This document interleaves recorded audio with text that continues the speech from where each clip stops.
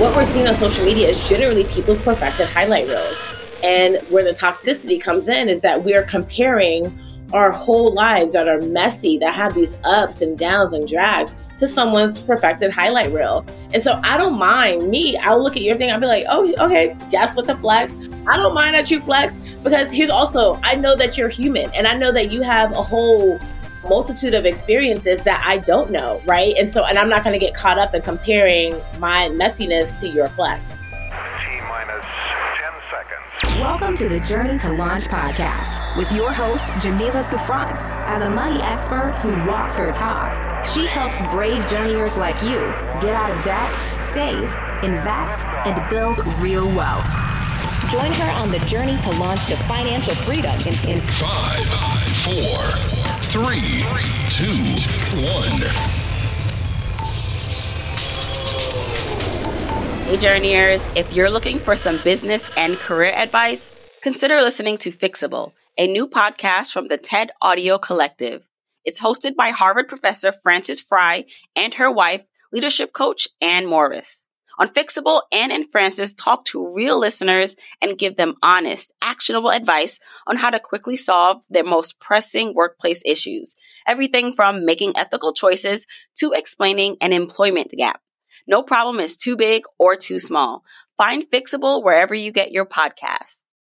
If you want the episode show notes for this episode, go to journeytolaunch.com or click the description of wherever you're listening to this episode. In the show notes, you'll get the transcribed version of the conversation, the links that we mentioned, and so much more.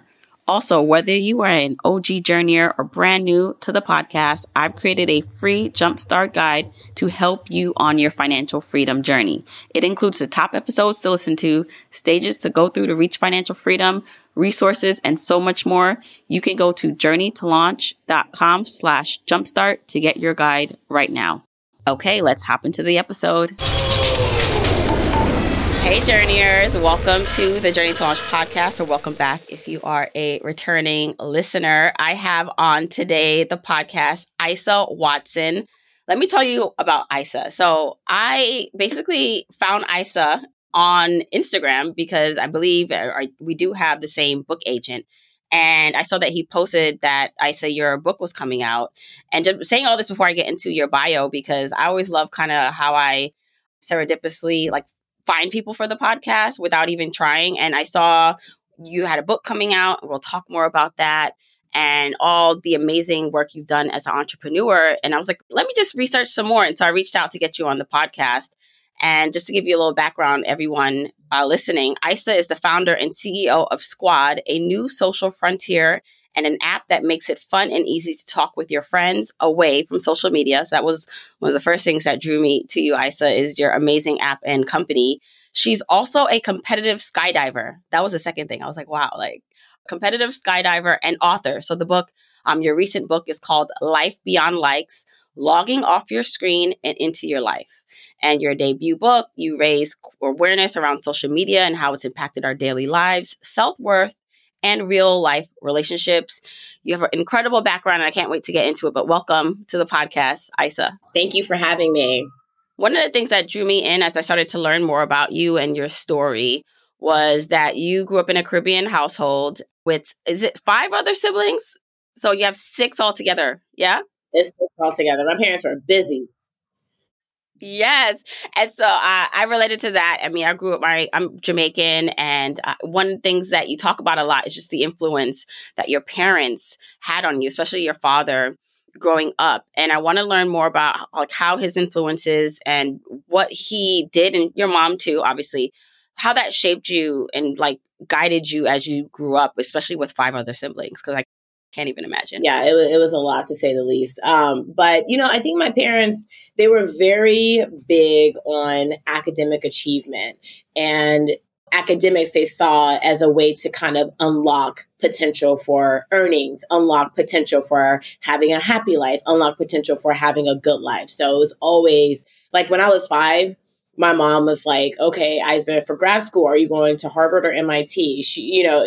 I was like, what about is there something before that? Like, but they had made up their mind. Like I was going to have an HBCU undergrad and an Ivy League graduate school education. And, my dad, as this old school immigrant engineer, his philosophy in life was, if you can't build it, you shouldn't be using it. So back in the CompUSA Circuit City days, he would always take me to buy the parts of a computer and I would build computers with him, and I loved building, and it's funny. One of the things I would say about, being in a big family is that there's a lot of personalities, but, the one constant was the values that my parents instilled in us. And specifically, outside of the hard work, my parents were always adamant about being kind to everybody, no matter who they were. They were always adamant about, working hard and committing to anything that you do. It's not just academics. If I say I'm going to do this church fundraiser, I need to put my all into it, right?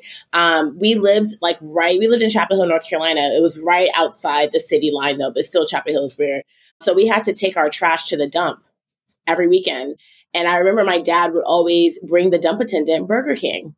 And it was always something that just really stuck with me. And so, I think my upbringing was one that was obviously very rooted in academic, you got to get your stuff done. I skipped 2 grades. I was 5 grades ahead of math at some point. I got my first job at 14 years old in the research labs at UNC Chapel Hill in an organic chemistry lab doing, chemistry research at 14.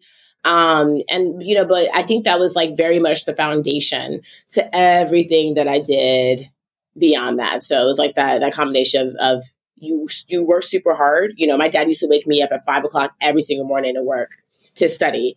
And I said, well, Dad, I don't have an exam. And he was like, oh, so you think you only need to be prepared in life when you have an exam? And I was like, okay, you need to stop, or every math textbook I was going to have for that fall, my dad would go to the school, rent the textbook from my teacher or check it out from my teacher and make me do all the math problems the summer before. And I was like, Dad, I can just do the problems when other people are doing the problems in the fall, like everyone else. And he was like, no, the class is for review. And so it was very much academics, values. That was the foundation. And that was a thread through all the siblings. Wow. So, okay, now as a mom myself, so now this is just me asking a mom question because my kids are pretty young and we're definitely not as disciplined with them in terms of some of the things you just talked about. And, I often wonder, should I be more of that? And looking back at your childhood, would you say that you were happy? Would you have changed anything or wanted your dad, knowing what you know now? Because as kids, we don't understand sometimes why our parents are doing certain things. And then maybe we're upset or we're just this is pointless. But when you look at now where you are, and I know it's kind of hard to have that kind of hindsight because you are who you are because of that. But if you had a choice in the way you were raised, you'd want more balance, or do you feel like this was necessary for you to be raised this way? It's really hard to really make that hindsight assessment. But what I will say is that there were a lot of things that I took that were great. I would have probably added on a splash of empathy. So, what I mean when I say that is that, the first way that I learned to express emotions was through the piano. Chopin felt like my best friend. Beethoven felt like my best friend. I wasn't really a social kid like that. I didn't speak that much when I didn't necessarily need to. I had opinions. I was very strong-willed, but I wasn't this social butterfly from a personality perspective, but from just a emotional perspective. I think my parents are exceptional people, and I think that they did the best that they could with what they had. I think that what they were, optimizing for was making sure that they had kids that could grow up and succeed in America. I mean, it's a little bit of a different thing over here. When you're talking about what makes Black people successful, what are the tools that equips Black people to do well and to stand out? So I remember one time I was in high school and I was probably 13 years old. And I asked my parents, I was like, I found out that my friends were I went to a very white school. So I found out that my white friends were seeing therapists. I was like, whoa, this sounds kind of clutch. And I remember going home and being like, oh, Mom and Dad, I talked to, Bobby and Susie and Lori. And honestly, I really would love to see a therapist to just kind of talk through some things. And they were like, you don't need therapy. You need Sunday school. Oh. And so, again, I think that's a very common experience from a lot of Black millennials. When they had old school parents that didn't probably believe in that, right? Exactly. But I probably wouldn't change much. I would say I was overall like happy kid, but probably just a splash of empathy. I think my parents wanted to make sure I was tough. Yeah. I mean, so when so you studied, I think you just said you were doing like chemistry assistant work at like 14, and you studied chemistry at Hampton. Then you got your MBA from MIT Sloan. You worked at Pfizer, and then ultimately you ended up at JP Morgan Chase, right? Working? Yeah, and I did my master's in biochem from Cornell and in between there too. Right. Okay. So, right, like another important part of your educational career journey. Obviously, I'm sure that was really important and a value for you at the time. I want you to talk a little bit about your transition from that world. So like the educational IT kind of background. Like first, maybe we should talk about what you did as your last career, like at JP Morgan. And then I want to talk a little bit more about you transitioning out of that into what you do now and what that looked like. Yeah, so I was a research chemist. That was my background. And just quickly to give listeners context, what I did is especially as an organic researcher, I was actually really focused on, better improved ways to synthesize new molecules that needed to be studied for, cancer implications, for really big disease implications. I was a diabetes chemist at Pfizer. I really loved, building something from nothing, which is why I loved chemistry. But, I think that it also was a little bit lonely in the sense that anything that I would touch, anything that I would do would never really get into a human or touch a human for at least 15, 20 years. So that catalyzed my transition to business school at MIT, which ended up with me falling into my role at JP Morgan. And JP Morgan was very interesting. I remember talking through this with my parents. I especially my dad. I call every big decision. The first person I would call was my dad, and we would talk through it. And they were like, "Yeah, try it out," And so I accidentally fell into Wall Street.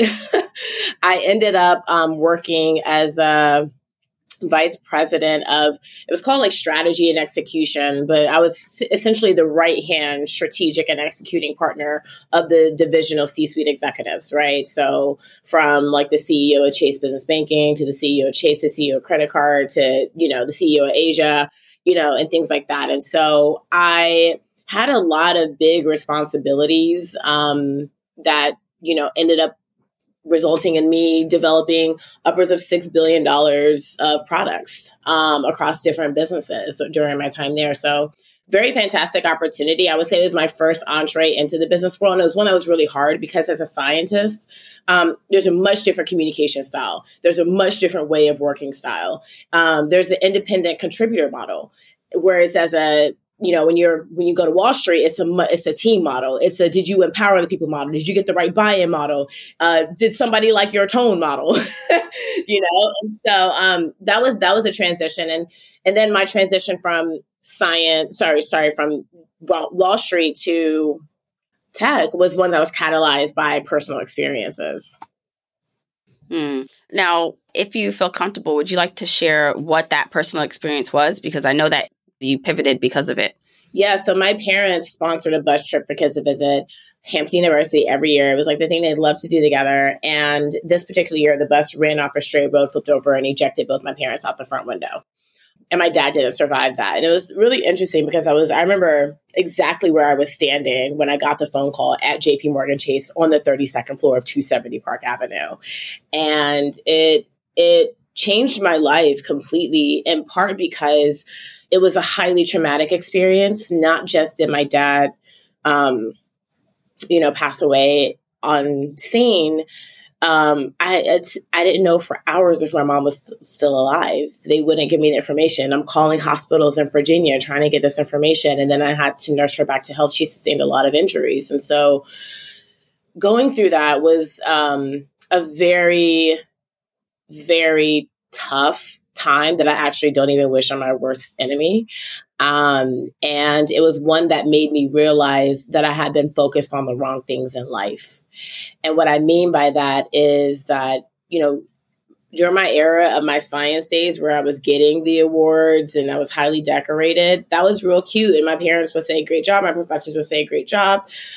But during my era of my JP Morgan days, that was where social media became a thing. It was like, hey, you have a personal brand now. You got to put these things out there so people know who you're about. And what I did in response to that is I started to position my life online. I was like, oh, I'm top 30 this, I'm top 40 that. And people were like, oh my God, you were I was getting like all this validation from people I would never laugh in the same room with. And I think in that moment, or in that phase in my life, I got caught up in the positioning of my life more than the living of my life. And so when that tragedy happened, it was just made even worse by the fact that I had neglected some of those key stabilizing relationships that mattered a lot to me and left me feeling extremely isolated and lonely. And, my catalyst and transition to Squad came because once I started to process what had happened to me, once I started to be able to just process the situation, I think there's a human response of not allowing too much trauma in your brain at one time just to make it digestible. Like I remember when the state trooper called and told me that my dad died, I remember telling him I'm sorry that he had the wrong number, because I just my brain could not absorb it in the moment. Coming out of that, I realized that I was far from the only person that felt loneliness and isolation because I had conflated consumption with connection. And so I said, all right, this is something that I actually started to feel really passionate about. And I left JP Morgan to start Squad because I felt like a few things were happening. One, I felt like social media was starting to kind of it wasn't just a connection tool. It was that personal branding tool, that consumption tool, that perfectionism tool. And I knew that given our excessive and obsessive behaviors as Americans, we were going to hit a crash and burn moment where that became too much. And we're kind of near there now. And the second thing was that, I saw this shift in kind of lack of people actually living, kind of like where I was. And, so our philosophy with Squad, I love to build Squad, is that we don't need more broadcast platforms. What we need are tools to make it easy for us to talk to our close friends every day. Because when I ask people, when's the last time you actually talked to your best friend? It's like, oh, a month, 2 months. You know what? I've been meaning to, but the kids, we had the vacation, then they had the music recitals and then all the things. And, with Squad, easy and fun way to talk to your closest friends every day. People say it's like the corner of their phone where they don't have to disarm or they don't have to screen because it's just who they want to talk to. You can only have up to 12 people, because again, social media has made us think that we can have 1,000 friends. Scientists and researchers clearly say that we can't even have more than 150 relationships, right? And so that was kind of my transition from JP Morgan and Wall Street era to tech. Yes. Well, I definitely want to talk more about social media and the impact and then your company Squad. But just to go back a little bit about you preparing to leave. So I know that was obviously something, that moment that changed everything. That's not something you could have planned for in advance. So once you did hear what happened, how did you start to navigate away from your corporate career? Because I'm assuming you were making very good money, benefits, right? Like the security and then the status that comes along with your position. So how did you start to say, what were the steps to say, okay, I'm going to go out on my own? Like, were you already saving and good with money? So you had something there, or did you have to start preparing financially and mentally to take this leap?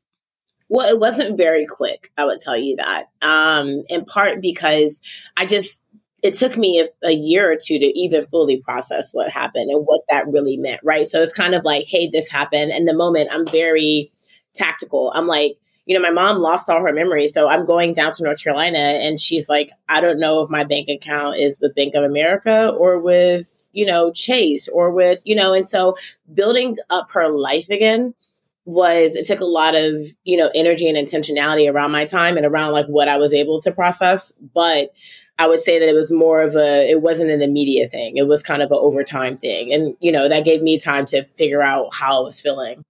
But I hadn't been saving, I wasn't kind of in a big saving thing because I had just gotten out of grad school recently and I was starting to pay on my student loans. And, it took me a few years to figure out this was actually the path between like still maintaining really excellent performance at JP Morgan while making sure my mom was okay, while processing it. It took me a few years of that to like really figure out what I wanted to do. And so eventually my mom agreed to help me pay off my student loans. And that was kind of the freeing thing for me. I had $100,000 in debt and I didn't want to carry that. I knew like entrepreneurship is risky. And honestly, I never wanted to be an entrepreneur. Like that wasn't, MIT is a huge entrepreneurship school. And when I was there, I did not go to entrepreneurship lectures or seminars. We had all these great founders coming, like, you know, all these amazing CEOs. And I was like, whatever. And so it wasn't, I went into entrepreneurship as a function of that was the path for me that was aligned with my purpose in that moment and still is, right? But, you know, so to go back to your decision around deciding to leave, it was also the fact that, you know, my dad and my mom, very much risk averse, very much you got a job. You know, when I went to JP Morgan, they were like, okay, you're going to max out your 401k every year. What's your 401k contribution rate? Like, let's like get that together. And I did that, right? That was like the biggest thing for them. And then, you know, when I decided to leave, you know, I think my mom was just still processing a lot. But I can imagine that my dad would have, you know, had two opinions, right? One is like, Isaac, are you sure? You know, you have a really great job, you know, really stable, really great benefits. You know, you're going to wake up tomorrow and get a paycheck. And then on the other side, my parents also very deeply trust me and my decisions. And so that was kind of the counterbalance. I don't think that they would have had the same like okay with it with every single one of my siblings. But with me in particular, I think that they generally trusted me. And so that was, and then my mom, she still jokes to this day. She's like, I still don't understand why you didn't get your PhD. Like, you know, maybe when you sell Squad, you can go back and get your PhD. Like, and I'm like, no. Right. Like all the degrees, all those are not enough. Like where's the next? What's the next level? I need a PhD for her. Okay. Well, you know, it's good to just have that reference because I feel like a lot of times people hear a story similar to me when I've had the epiphany that I didn't want to stay in my corporate job. You know, I didn't quit right away. It took years for me to even confront and have the guts to make the change and then to start planning for it, you know, take calculated risk and save up so that I could do what I'm doing full time. So I think it's just important to highlight for people who may be in a certain stage in their life, they are aware that they should do something different, but it doesn't mean you have to jump and do it right now. Like there might be some time it takes to just emotionally and mentally get into a space where you can start the plan and then start to do the work to execute it. Well, that's because we come from, you know, certain places where we have to make sure our plans are intact. There are people I know who just literally kind of hop around because they're trust fund babies and their parents are like seeding their bank accounts. That's a whole different situation, right? But there's a lot of us who look like us where it's like, okay, I got to have my stuff together. I got to plan and I have to, you know, see it through. So one of the things you talk about, too, is that you left social media. So once you had this realization and you quit your job, and you can correct the timeline for me if I'm off, but at what point did you walk away from social media? And then in that time, what did you realize about yourself? And then was that also you starting Squad and the companies? I didn't leave social media for a few years, actually. And it was just, you know, I wasn't necessarily super active on it. Well, I was active enough. I think my issue with social media also became the fact that there was this notion of, okay, I've been positioning my life, right? And I see what that's done to like my loneliness. And then I kind of switched worlds. I went to being a tech entrepreneur where there's few and far between Black women who have raised millions of dollars in venture funding. So I went there and I was like, oh, I'm now getting this validation over here. So I might as well just stay here for a little bit because maybe it'll help my brand and maybe it'll attract investors and things like that. But the one thing I will say, I got off social media because my college bestie who lives in Texas, she lives in Houston. She said, you know, Isa, if people looked at your social media, they would think that your life is perfect. And I was like, what? Like, my life is very far from perfect. And this is, you know, it's being an entrepreneur or kind of embarking on that was when I really started to struggle with depression in a big way in my adulthood. Right. And so she was like, you know, looking at your social media, people think you, and I went back and I looked, I was like, wow. Yeah. I was capping. In fact, I remember this day and like, that was not it. And so I looked at it and I was like, I don't recognize myself. And I don't recognize the person that I'm trying to step into. And there's a big disconnect here. So I deleted everything. Except I kept Twitter up, but I deleted Instagram. I had like tens of thousands of followers. I deleted LinkedIn even. I deleted LinkedIn. I deleted just everything you could think of. And I lived off social media for a few years. And then actually, when I got back on right before my book started to be promoted. So this is only like last year then? Yeah. I think that's interesting for a few reasons. So Journey to Launch, like the podcast, the brand, talks all about financial independence and freedom and living a life that you truly want today, but setting yourself up for a great future. And one of the reasons why I was so connected to your work was because there are all these things that impact the way we live our lives or, money. And we spend our money a lot sometimes, depending on who you are and where you are, to validate ourselves and to get validation from others. It's like wearing your wealth and or just outwardly projecting whatever is inside, right? And so social media has been a projection of that. It allows you not only to do that with your immediate, like who you see on the street or in your family and friends, but social media like magnifies it. And so I do think this is like an important topic when it comes to people really finding financial independence and freedom and living their real lives, because part of that is like, what is your real life? What is the life you really want without the outward noise and without the need to validate yourselves through others, right? And so when you said that you like disconnected and you were building offline, so I find that very fascinating because there's like a couple schools of thought, like build in front of people, because that helps to show vulnerability and or to get true fans or true people who will buy into who you are because they see it from the beginning. And then your approach is kind of like, or actually, I'm going to do it offline so I can concentrate. And in the process, I know you maybe have gone through this, but like for me writing this book, I've been trying to go back and forth with how much do I share the process, show your work, kind of that style to kind of just show rawly what I'm doing versus, I can't actually balance showing in the moment and writing and doing the work. I need to maybe come back when I'm ready. So all that to say, how do you think about that? And any more thoughts? I think for me, it boils down to a few things, but one is intentionality, right? Intentionality around the energy that's around me. And for me, where I was in my life, because I was really trying to just get more grounded and I couldn't get grounded with a bunch of people around me who I don't know, who I like, some of them I don't even like, making all these comments. The other thing about social media is that people feel free to comment on your life and comment on things and say crazy things to you. And that's not the energy they would bring if you were in front of them in a room, right? And so I think, I think that it's a very personal decision. I talk about this in the book. I tell people that if you want to build in front of people or be vulnerable, I do think that helps certain people say like, hey, wow, I'm not the only one. Hey, by the way, I wasn't the only one struggling, right? Because part of our issue is that we don't share.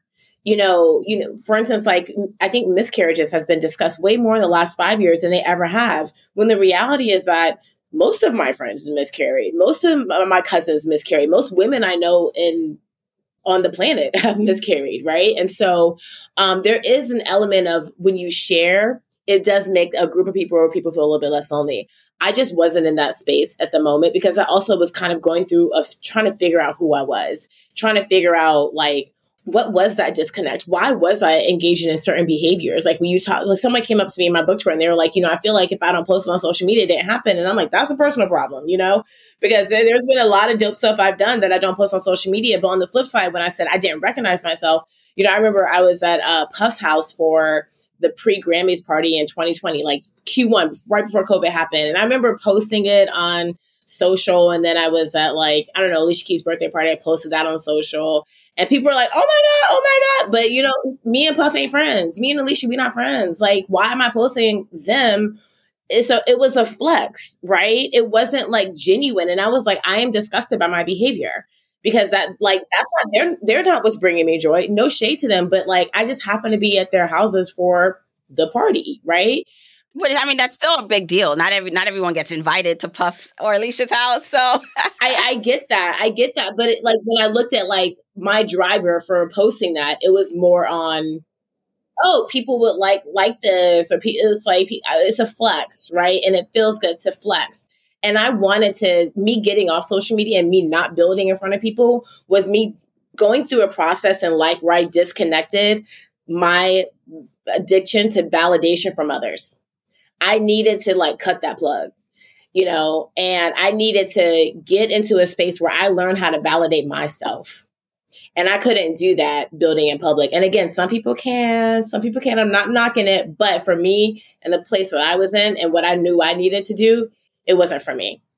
I mean, it's impressive that you had the awareness to like realize that was happening for you and then like course correct, because I know a lot of people who even have that awareness and then like, well, I'm still going to do it because it still feels good. And I think that's the issue, is that how do you decide between, you know what, I can admit this is for my ego that I'm posting this and it's a flex and I don't care. Like I want to flex right now. And I want the validation from others, but is there a way to have both? The duality of, I'm human. And so there is a need for validation from others, but the other side of me is I really don't need it. I can validate myself. Is it possible to have both? I think it's deeply dependent on the person. You strike me as somebody who can have both, right? But there are a lot of people where that addiction to the validation is a slippery slope, right? Because then you post that next thing and it doesn't get as many likes, doesn't get as much engagement. And you're like, wait, what did I do wrong? You're internalizing that. There are people who you could ask me about who I'd be like, no, they can't do both. But somebody like you, I think you can do both. But I think that, bigger than you is the whole notion of contextualizing what we're seeing on social media. What we're seeing on social media is generally people's perfected highlight reels. And where the toxicity comes in is that we are comparing our whole lives that are messy, that have these ups and downs and drags, to someone's perfected highlight reel. And so I don't mind I'll look at your thing. I'll be like, oh, okay, that's what the flex. I don't mind that you flex, because here's also, I know that you're human and I know that you have a whole multitude of experiences that I don't know, right? And I'm not going to get caught up in comparing my messiness to your flex. And I think that the more people need to kind of adapt that mindset, because 90% of social media users are lurkers. They just scroll. They don't post. They don't engage, right? And so, people are consuming that. And it's kind of like, I think that you can, but also I think bigger, we have to just understand how to put into context what we're consuming. Yeah, so you just said a stat, and 90% of social media users are lurkers. So I forgot who's the originator of this quote, but so many people are in the stadium or watching the fight. They're not doing the work, but they have like the safety and security of just watching. And so some of us who are doing the work more, it's a big deal because so many people have talents or things to say and brilliance that they're not exposing, and it just doesn't need to also happen just on social media. But that said, about 90% of people are lurkers. It's an interesting one. But I wonder, from your research, and I'm pretty sure your book has amazing research based on your background, is there something else that was even surprising to you that you found, or that if some people knew more of, they'd be like, oh, wow, like that's something is interesting to note? Yeah, just kind of the scale that we try to live our lives in right now, I think is a function of the way that we engage with the internet. What I mean by that is, anytime you log onto a new social platform, what's the first thing they do? Connect. They want to connect your friends or find the people that right? They want to connect your friends and want you to get as many friends as possible, because like Facebook, it was 7 friends in 10 days. And, at Snap, it's like add this person, add that person, add this person, add that person, right? Because what is it also? It's that your friendship or the number of people you're connected to is just social currency. Another behavior that we see on Instagram is that people always want to follow fewer people than are following them, right? Because it's like, hey, I'm more important. I have people who are interested in me, but I'm not interested in them, right? That's it. I see the behavior. I actually see people kind of adjusting their follower account to fit this, right? So the one thing that I'll say that researchers show, Dr. Huang, I forget which university he was from, but it's in the book. He did this study that showed, happiness score and a happiness index. And the happiness score, the people that were the happiest were those with less than 10 friends. But what happens on LinkedIn? You got to get to that 500 plus connections, right? So you can fall into the, hey, I'm relevant professionally. On Twitter, you're trying to get as many followers. On Instagram, you're trying to get as many followers as people. I mean, but like fewer than 10 connections, and then fewer than 100 people who you're connected to online. Those people are the happiest. And people like you and I are connected to way more than 100 people online. Right. But a lot of people see that as aspiration. I have friends with like millions of followers on Instagram, and they generally are my loneliest friends. And so I think that, the one thing that I want people to take away is that you don't have to have these big numbers to have a meaningful life, because real friendship and joy is the flex. I had such an amazing weekend with like my friends in Brooklyn, and I didn't post any of it on social media. But I was so happy, and I was so just like grounded, and, my friends were pouring into me and I was pouring into them, and it was beautiful. And I got back, and I happened to check Instagram on Monday, and I was like, oh, none of that's there, And so joy is the flex, not the numbers. I love that. As you're now growing or building something outside of what the current social media platforms are, talk a little bit about what you've learned or what you're doing differently with Squad that makes it different from these other social media platforms. The 3 adjectives that we like to use to describe Squad are private, fun, and easy. And I used to say that the phone, once upon a time, was an intimate thing, right? Like you had to know somebody to have their phone number.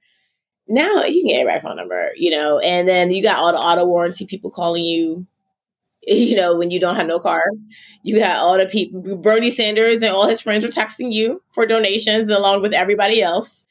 And so we're inundated with so much. And then what do? We escape to social media, and we just consume to like avoid, real stuff. And so a lot of users have described Squad as that corner of their phone that feels fun and safe. And, what we're doing that's different, from a, feature level perspective, Squad is voice only. We have asynchronous messages. We have Squad Freestyles, which are your daily updates. We have daily polls that are just kind of fun, A or B questions of the day. And we also have Squad Line, which is a new take on the phone call experience. So it's an interactive phone call where if I say I want to call you, Jamila, there's a pop-up that says, what are you want to talk to me about? And I can put up 30 characters, right? And when I call you, it'll say, Isa, podcast today. Isa, podcast today. And then when we're talking, I can like react to you, and you can react to me with these floating emojis. And then you get kind of a summary of the vibe of the call when you're done. And so, our philosophy is that our biggest dopamine hits and our most sustained dopamine hits comes from going deep with a handful of people and not going broad. There are too many broadcast platforms and too much trying to impress people on the internet who you'll never meet, who you'll never laugh in the same room with. And not enough of going deep with a handful of people around you, because that's where the joy resides. That meme, like, where the money reside? This is where the joy reside. But the one thing I'll say is that some people say, oh, well, maybe it's like it's like group message or, a group WhatsApp. And I'm like, actually, no, because Squad is the only place where it's dynamically built around you. So if I say, group messages tend to have lurkers too, because not everyone has the same relationship with everyone in the group message. And the person who created it has strong relationships across, but all the participants generally don't. So if I say, hey, Jamila, do you want to be my squad? You say, yes, we're in your squad. I say, hey, yo, Barack Obama, you want to be my squad? He says, yeah, we're in your squads. But if you and Barack don't know each other, you would never see each other on the platform, or never see like what I'm doing, Barack, or what I'm doing with you, et cetera. Right. And so, our philosophy, too, is that, there's a world where participation matters. Like 90% of people online don't engage. All they do is consume. They're still human. They still need connection, belonging, Maslow's hierarchy of needs. Right. They participate in this stuff, but they need an easier tool to do so. And it's really hard in text messages. It's really hard in group chats. And what we find is that a lot of people don't even know how to start the conversation. Like, hey, girl, I haven't talked to you in a long time. Tell me how's it going? How you living? How you vibing? Like, a lot of people making that first step of checking in with friends is really hard for people. And that's what Squad does. It provides a world where it's just easy for you to do that. There are a ton of prompts in different places, like in the voice messages, in the freestyles, et cetera, where it'll give you, say, yo, tell this friend this thing. Like, what's the vibe?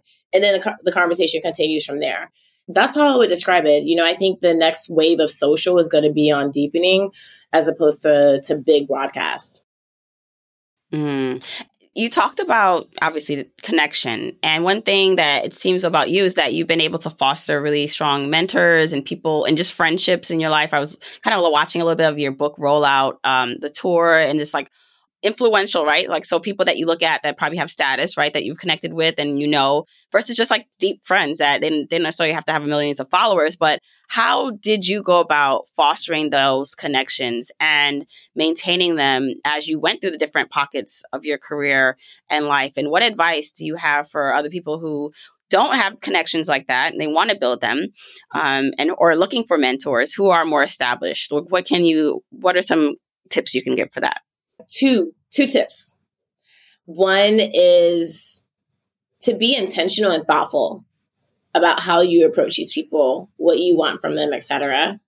And then the second is to just be yourself. I remember sitting down with Carla Harris, who is a big force on Wall Street. And it was like maybe 10 years ago, my first review at JP Morgan, it was like very mid. And I was talking to her about it. I was like, what's going on here? And she was like, yeah, they just don't like you. And I was like, okay. I can take it. Like, tell me why they don't like me. And she was like, what I'm gathering from this review, Isa, is that you're not being yourself. And she was like, you're trying to be somebody that you're not. And they peep that. So if you she was like, if anyone gives you permission, I'm giving you permission to just go back to JP Morgan and just commit to being yourself. She's like, when you're yourself, people love you. I joked with her. I was like, so if I get fired for being myself, I come over to Morgan Stanley, like, you know? And she was like, you'll be fine. So I started really leaning heavily into being myself. I stopped pretending to love to play golf. I stopped pretending to enjoy the NFL by studying their recaps on Sunday nights. I stopped pretending like my favorite rapper is not Kendrick Lamar, you know? And so I think that especially a lot of people who look like us, we're taught to assimilate, even by our parents. And to me, that didn't really get me anywhere. What got me somewhere is just like leaning into who I was. And then, for example, when there were people that I really wanted to like connect with, and I was like, oh, I think they could be a good mentor. I never asked them straight up, like, yo, can you be my mentor? You know, that wasn't the first question. It was very much like I would read about what they've said online. I would look at their interviews. If they have books, I would read their books, and I would understand what's the connection to where they can add value to me and why they would be interested in connecting with me. And when I would send them, like some of them I sent cold emails or, you know, cold notes to, I would send them notes and I'd say, hey, my name is Isa. This is who I am. You know, I'm really interested in your feedback or perspective on these things. And this is why I think you can help me. And I would love, you know, just like a 30-minute coffee or 15 minutes. And, you know, people be asking for like an hour, and that's crazy, like on the first meet. But, you know, I think I was very thoughtful. And one of the things, actually, Carla told me this as well. She said, Isa, you're one of the only people that, you know, after I give you the feedback, you then come back and say, okay, this is how the feedback turned out. This was the outcome. And she said, and then you also implement feedback very well. And so I think that people like getting the first meeting is actually not as hard as getting the second, third, fourth, fifth, et cetera. And so I think I was very intentional, and I've gotten feedback on that with how I approached whoever it was I wanted to connect with. And I just gave Carla as an example. And then how I maintain that.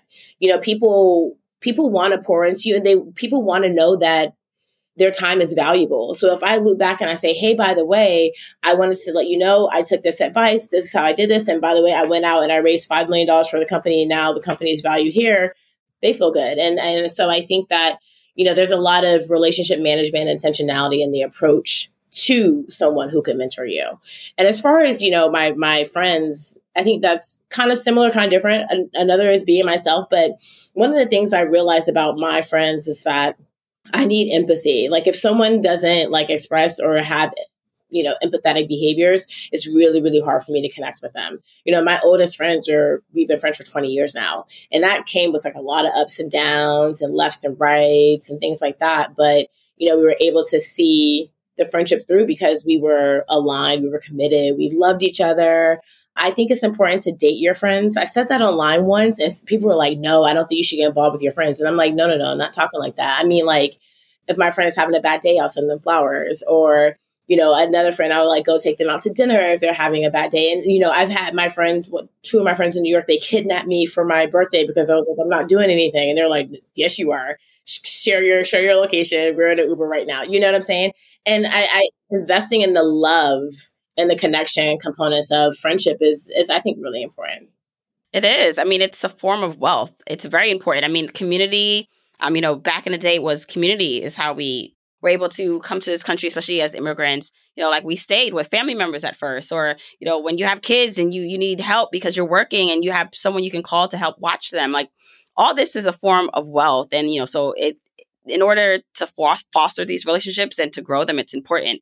One thing that just, you said empathy was really important in your friends. And then you mentioned that you wish just a little bit you had more of that growing up from your parents. And I was like, oh, that was like a little light bulb moment for me, because then, I thought about what I value in my friendships and what maybe I either saw that was important growing up or I didn't have growing up, and why it was so important, even in choosing my spouse. Like, I was like, I need loyalty. I need someone who's dependable, right? And I just think it's important to have this awareness about yourself, because when you're going out into the world and you are talking to people, making those connections for job interviews or just for friendships, for mentorship, creating businesses, like all of this is relationship driven. And to know yourself, so you know how, what may trigger you or what is a focal point or strong quality about yourself is very important. Like, I feel like people who know themselves in this way are better able to manage and grow the deep relationships that help them or that you can help others. No, 100%. Like, and I think I probably made that connection. And honestly, I think that I had to learn how to be empathetic, because I feel like it was something that I didn't have for a while. And I didn't show up in friendships in the way in which I should. I didn't show up in relationships in the way in which I should because I lacked empathy. Right. And so I had to fix that first. And then I was like, yo, this is what I like. This is what I need, And so definitely a journey. Definitely, like, that investing in yourself is hard, because you look in the mirror and the thing that you see is like, that's not the person I want to be. And it's really mentally challenging to say, okay, I realize that, but I'm devoted to getting to the place that I want to be. Mm-hmm.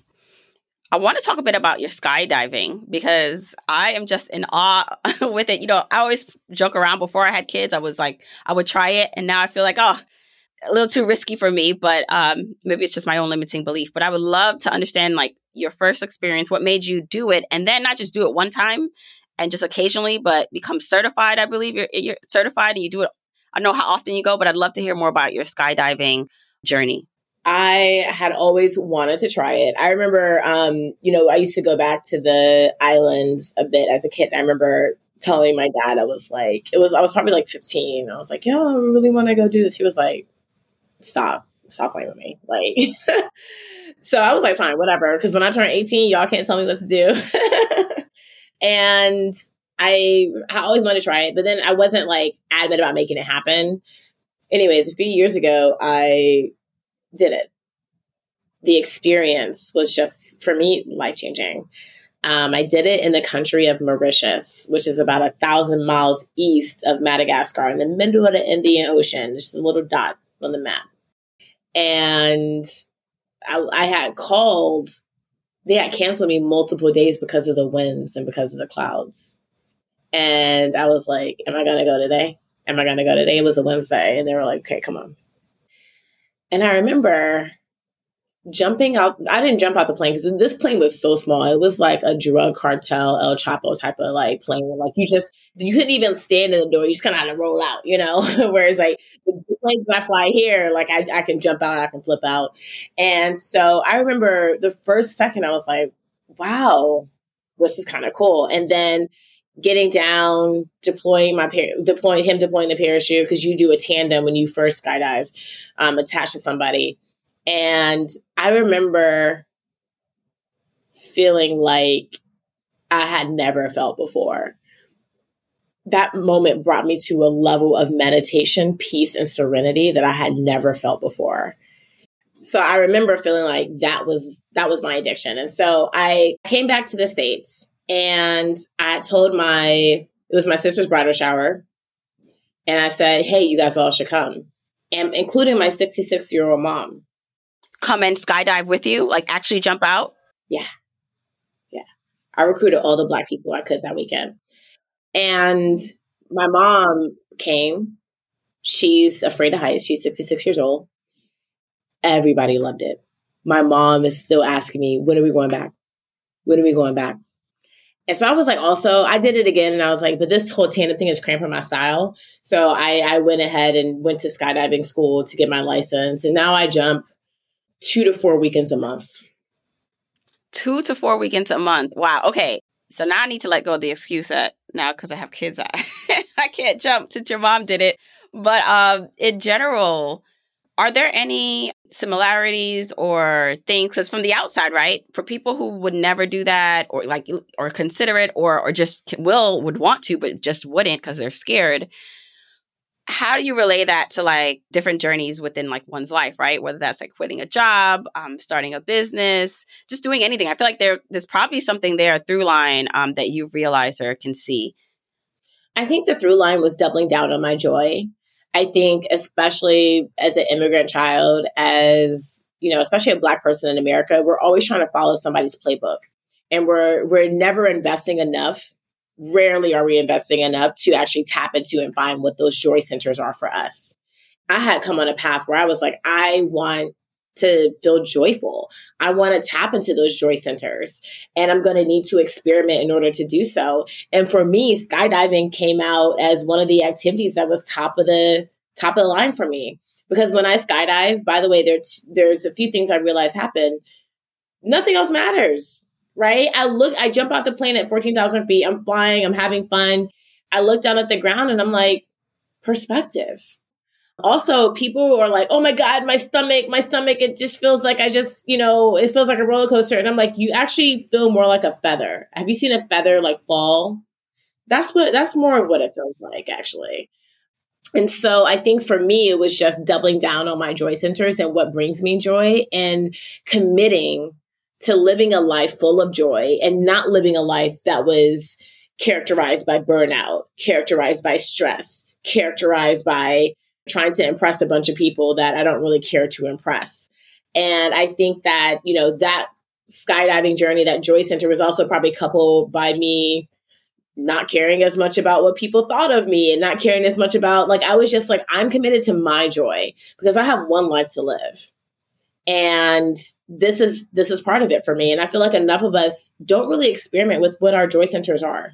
Right. And also not letting other people's fears, like just someone else can be fearful of that, but you don't have to take that on or adopt whatever that is. I mean, you strike me as a super smart person. I also looked you up too. And it's the stats. Skydiving is actually quite statistically safe. And it's actually safer than driving a car up the FDR in New York City.